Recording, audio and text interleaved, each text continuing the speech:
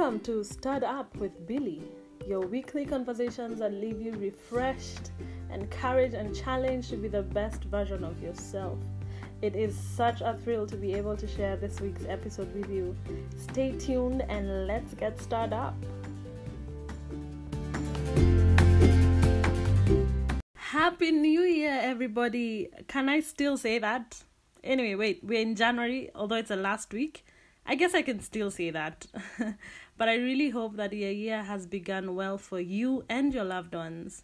But people, before I forget, I want to say a big thank you, a major thank you for taking the time to listen to me go on and on my first episode. It's been many months down the line, but honestly, guys, my heart is still full from all the feedback and the love received from you. Honestly, the love and support you showed me is honestly fueling me right now to do this. So thank you so much. We're going to take a different angle on the podcast, but it's going to be great. And I truly am looking forward to checking in with you every week to get you encouraged and hopefully even put a smile on your face. Because to be honest, the world is a better place with happy people. Is it just me? Because January feels like it's gone by so fast. It's already the last week. What? How did that happen? February is fast approaching. But you know what? It's the month of love. Men listening, please get creative this year. Please. But anyway, ladies too, right? Do something for your partner this year if you can. Be different. Let's be different this year. So guys, I've been on this reflective state the entire month. I've been, just trying to take time to slow down and look back on 2020. I've been thinking about this year and honestly just wondering what it holds, right? I feel like very many people walked into 2021 tiptoeing. Kind of like how you walked back to your parents' house after an eventful night out with your friends, like in your teenage years or your like early 20s. And you got home past your curfew. So you're walking in, kind of like sneaking in. I feel like that's how we've done this year. We snuck in, not wanting to upset the new year and have a rerun of 2020, right? I know so many people who didn't even come up with their New Year's resolutions. Honestly, if you're one of those people, I can't even blame you.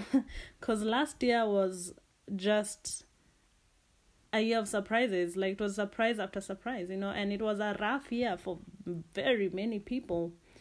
People lost jobs. There was a lot of uncertainty around life, right? Like, people's rhythms were disrupted. People had to change their lifestyles just with the aim of like saving extra money. People, changing your child's school from one school to another, perhaps a cheaper school. People really had to make like some drastic lifestyle changes. People lost their lives, which is the worst thing. I mean, it can't even get worse than that. So 2020 was kind of like a grieving year, so to speak, because of the amount of loss that people worldwide experienced. So because of how 2020 was, many of us honestly have taken like a very laid back approach this year, where we're kind of just, going with emotions. It's like day by day, week by week, month by month approach to life, just to see how things turn out. Right? That's how most of us are, because to be honest, we don't want to have high expectations for this year and then end up being seriously disappointed. I mean, nobody wants to be disappointed. But my hope for you, because I feel like this has been my story, like my hope for you is that as you've gone through January, there's some hope arising, no matter how small, that is speaking to you and is saying you can do this, and that it's stirring you up to realize that you can actually follow through on what you set your mind to do this year. So for me, that's actually my biggest commitment to myself, that whatever I start, I will finish. No matter the number of things I choose to pick up this year, if it's many, if it's few, to me, it doesn't matter. The point is that I actually follow through. How about that? I like this thinking, honestly, because it takes the pressure off of the number of things I'll do, but then it puts an emphasis on how I'll do those things, right? So if you haven't thought like that, How about you take on the same attitude? You can borrow my attitude that whatever you begin, you will finish, and not just finish, but you will do a great job at it. And let's see how the year goes.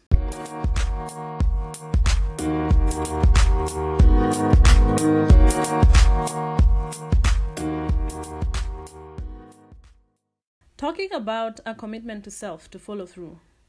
It actually reminds me of this scripture in 2 Timothy 4, 7 and 8, where Paul is signing out, kind of as it may, and he's expressing confidence in how he lived his life and how he served God. In fact, in the verse prior, in verse 6, he actually says, "As for me, my life has already been poured out as an offering to God."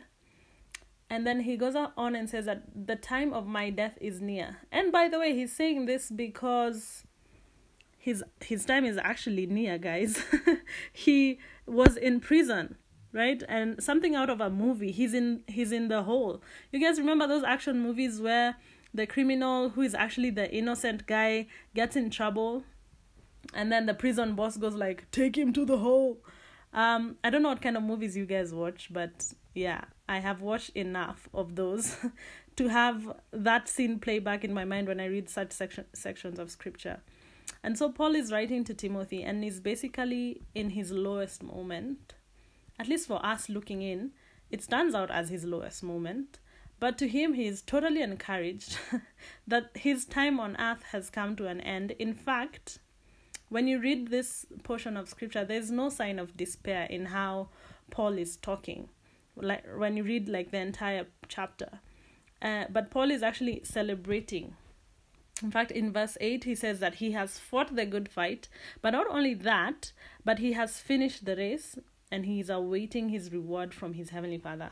If that's not confidence, I don't know what is. Guys, you see, the thing is, it's easy to start something, right? I mean, anyone can start. Think of it. Anyone can start. But not everyone can finish. For me, because I enjoy staying active, I remember starting out at the gym many years back. It was exciting. It was so exciting. But then you do the first few days and maybe the first few weeks, and boy, the excitement goes like it never existed. But it's what you do in those moments when things are less exciting that actually matters, right? When things get hard, what you do in those moments is what matters.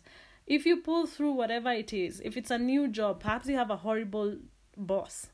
If you're like me and like you're trying out a new workout regime, or maybe a new hobby, maybe you're even training for a competition. I mean, the list is endless, guys. There's so many things that you may have started and it's exciting at the beginning, but the truth is, remember, that anyone can start, but not everyone can finish.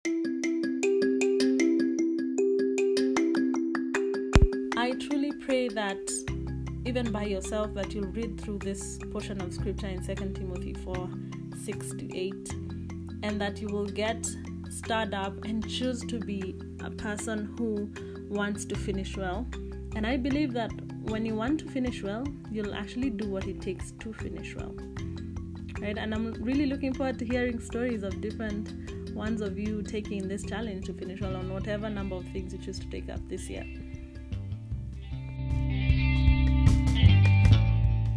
Tune in next week for more conversations that leave you refreshed, encouraged, and challenged to be the best version of yourselves. Have a great week, everybody. I love you.